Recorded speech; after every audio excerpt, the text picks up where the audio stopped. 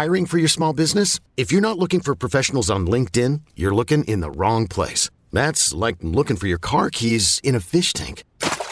LinkedIn helps you hire professionals you can't find anywhere else, even those who aren't actively searching for a new job but might be open to the perfect role. In a given month, over 70% of LinkedIn users don't even visit other leading job sites. So start looking in the right place. With LinkedIn, you can hire professionals like a professional. Post your free job on linkedin.com/recommend today.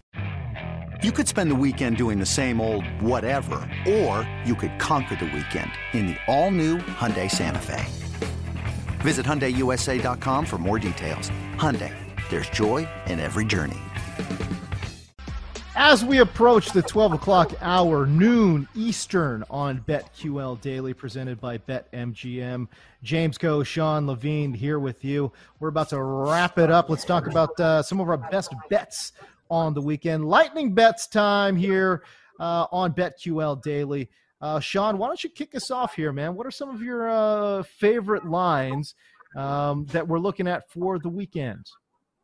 I love me some K-State Wildcats. K-State tomorrow getting 6.5 points versus Alabama. Don't take those 6.5 points. Don't be a sucker. Go ahead and play that plus 200 on the Wildcats on the money line. Yeah. And I also like the overs while we stick with college football. Kentucky versus Iowa. Do I need to tell you that much more than the over-under is 31? So if 32 points are scored in that college football game, you get a cashier ticket. Is that enough information for you? And then moving on to the NFL, I really like the Giants at home. They're laying 6 right now against Indy. Indy is waving their white flag right now. I think we saw that last week, and it is big, and it is bold, and they're waving it really high. They have nothing to play for. The Giants, on the other hand, are literally playing for their playoff lives. I think the Giants roll at home. And then Tampa Bay versus Carolina. Tampa Bay's laying 3, James. Again, how much more information do you need than me to tell you Tampa's at home, Tampa's playing for their playoff life, and you can get Tom Brady versus Sam Darnold? Do you need to know anything else? Tampa rolls in that game by a touchdown. Okay, so I'm gonna go. You know what's really funny? This is a segment where we lay out our favorite bets, and I love the fact that you put out Carolina versus Tampa Bay, because my favorite bet is actually Carolina to cover plus 3. As a matter of fact, I think they may win this ball game outright, man. I think they can run the ball on Tampa Bay, control the clock, force Tampa Bay to get a little impatient. And I know it sounds crazy because we're like, hey, I'm telling you, Darnold versus Tom Brady, who are you going with? But it just hasn't been a great season for Tampa Bay. Bucks, again, 3-11-1 against the spread, a 21.4% cover rate. That's the lowest cover rate in the NFL. And I just like Carolina's run game, man. I think they can get it done, and I think they cover. I like Carolina plus 3 a lot this week. I'll stay in the NFC South there. I like Drake London too. Guys, come on. You guys know me. I love player props here, okay? But Drake London, I really like his receiving total. 58.5 is the line right now. Way too low. Last 3 games with Desmond Ridder, it's a different offense there in Atlanta now, okay? Over the last 3 games, Drake London has averaged 10.7 targets, 6.7 receptions, and 87 yards per game with Desmond Ridder as the starter there in Atlanta. Drake London at 58.5. That seems like an absolute smash spot for me. How about Isaiah Pacheco for the Kansas City Chiefs?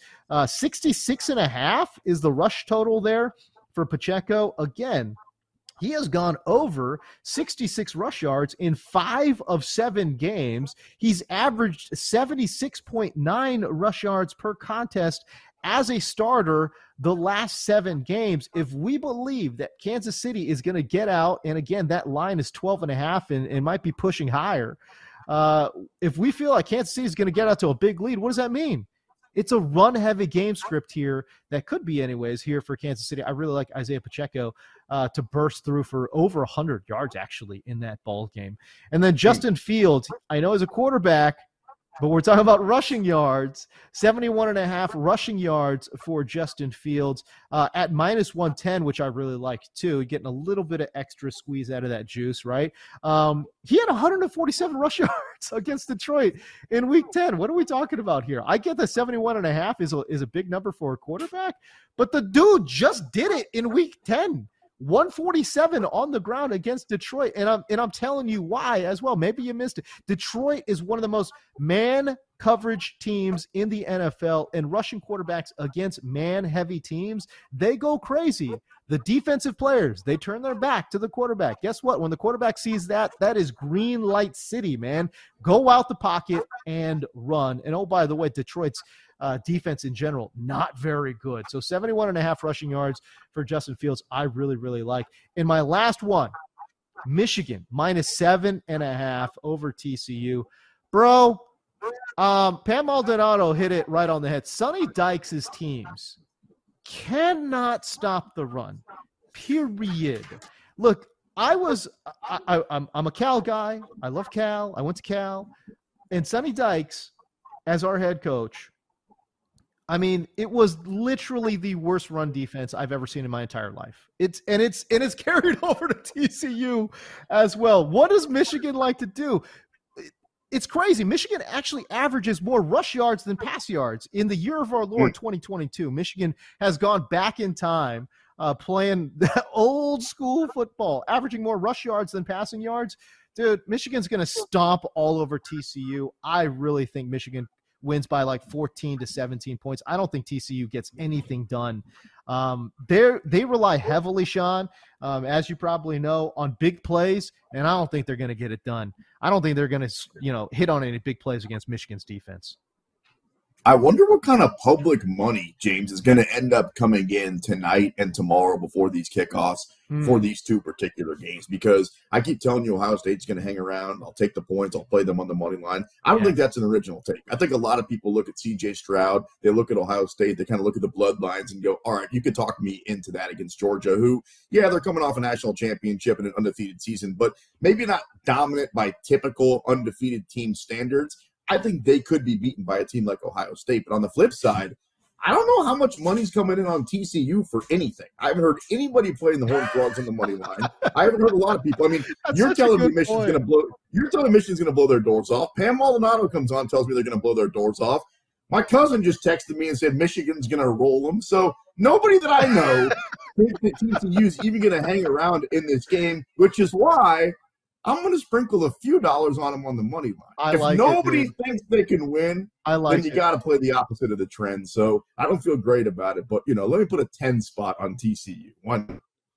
Dude, you're 100% right, man. Like, I don't know what the handle's going to look like, but, like, I'm sure, like, 90% of the handle will be on Michigan, which makes you think, though, like, why did the bookmakers make it at 7.5, right? Like, that's not really what they want. They want money to kind of fall on both sides. But at 7.5, I can't imagine there's too many folks looking at TCU and being like 7.5. Yeah, I'll take that. You know what I mean? Like, no, I don't know. I'd love to see what the handle ends up looking like.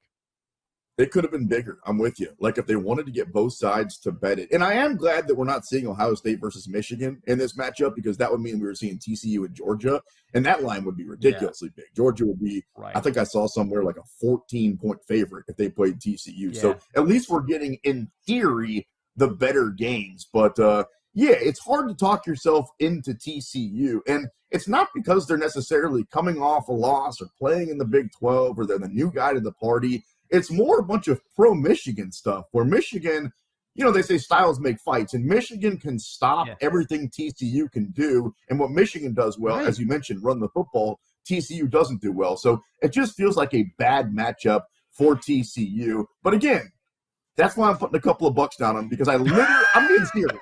I literally haven't heard one person out there. I don't even know if there's TCU fans out there that think TCU can win this football game.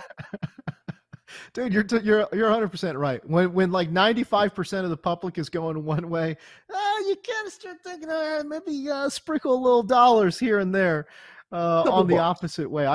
You're on the right track here, man. I kind of like that thought. All right, the big NFL game obviously this week is Bills taking on the Bengals on Monday Night Football. The fantasy managers out there are going to be stressed out, boy. Let me tell you. Think about how many fantasy championships are going to be decided on Monday night, bro. But one of the storylines in that ball game, I think, is the interception totals. Okay, so we're talking about both Joe Burrow and Josh Allen right up there, man. Double-digit interceptions for both, Sean.